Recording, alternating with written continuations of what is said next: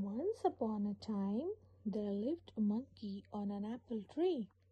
The apples were a bright red color and extremely juicy. One day, a crocodile came to the tree and asked the monkey for some apples. The monkey was glad to help. He even gave the crocodile some apples to take home for his wife. When his wife tasted the apples, she grew curious to taste the monkey's heart. She persuaded her husband to get the monkey's heart for her, or else she would die. The crocodile was in a dilemma, but finally agreed. The next day, when he went to the shore, he invited the monkey to his home. The monkey gladly accepted. He sat on the crocodile's back, and they started their journey.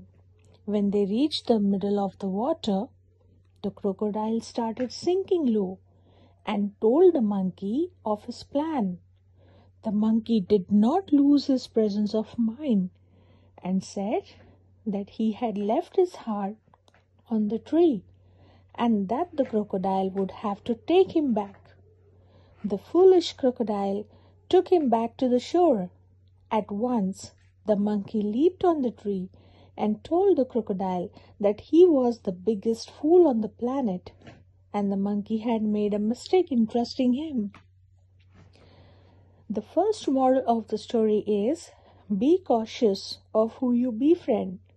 Your best friend may be your biggest enemy. And the second moral is, the presence of mind is very important.